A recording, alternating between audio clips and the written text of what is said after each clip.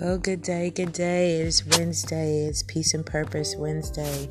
A day to celebrate our Lord as of every day. But it's a day that I, Darlene Shante, come to you to give you a little peace and purpose by the man above.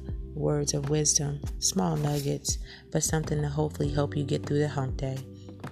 So today I want to talk a little bit about bitter or sweet things that happen in our lives, because we all have the moments where things could seem to be so depressing or misunderstood or understanding to us, because we get news that sometimes we want or don't want, or we hear things that take place in our lives to family members or friends that we don't want to hear, and then we have to look at it whether it's a little bitter or sweet.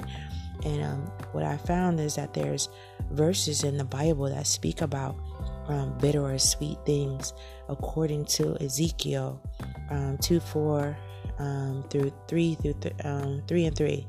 And so it's 2:4 through 3:3, where Ezekiel is talking about eating it, and then it and how it tastes as sweet as honey in his mouth.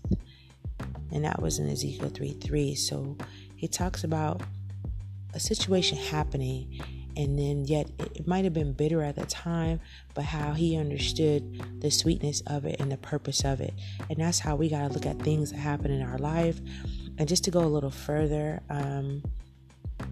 God commanded Ezekiel at that time to swallow a bitter pill, a scroll containing words of lament and woe. He was to fill his stomach with it and share the word with the people of Israel, whom God considered obstinate and stubborn. One would expect a scroll filled with correction to taste like a bitter pill, yet Ezekiel described it as being as sweet as honey in his mouth. Ezekiel seemed to have acquired a taste for God's correction, instead of viewing his rebuke as something to avoid. Ezekiel recognized that what is good for the soul is sweet. God instructs and corrects us with long, loving kindness, helping us live in a way that honors and pleases him. And as we know in life, we have some truths that are bitter pills to swallow, and where other things that happen in our lives taste pretty sweet. If we remember how much God loves us during these times, his truths will taste more like honey, and his words are given to us for our good, providing wisdom and strength to forgive others when things are happening, refrain from gossip when things are being said, and bear up under mistreatment when we're being mistreated and done in a manner that we feel that we should not be done. Help us, God, and I hope that and I pray that he can help you recognize these things, because it is what we all need.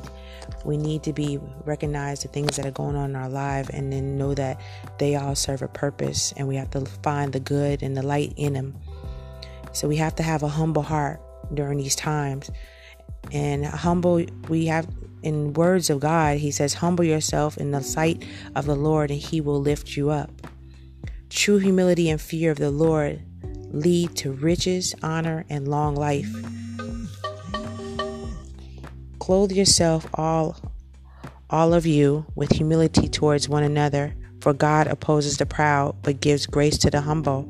Humble yourselves, therefore, under the mighty hand of God, so that at the proper time he may exalt you.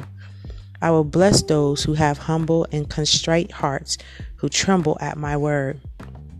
And he who is greatest among you shall be your servant, and whoever awaits himself will be humble, and he who humbles himself will be exalted.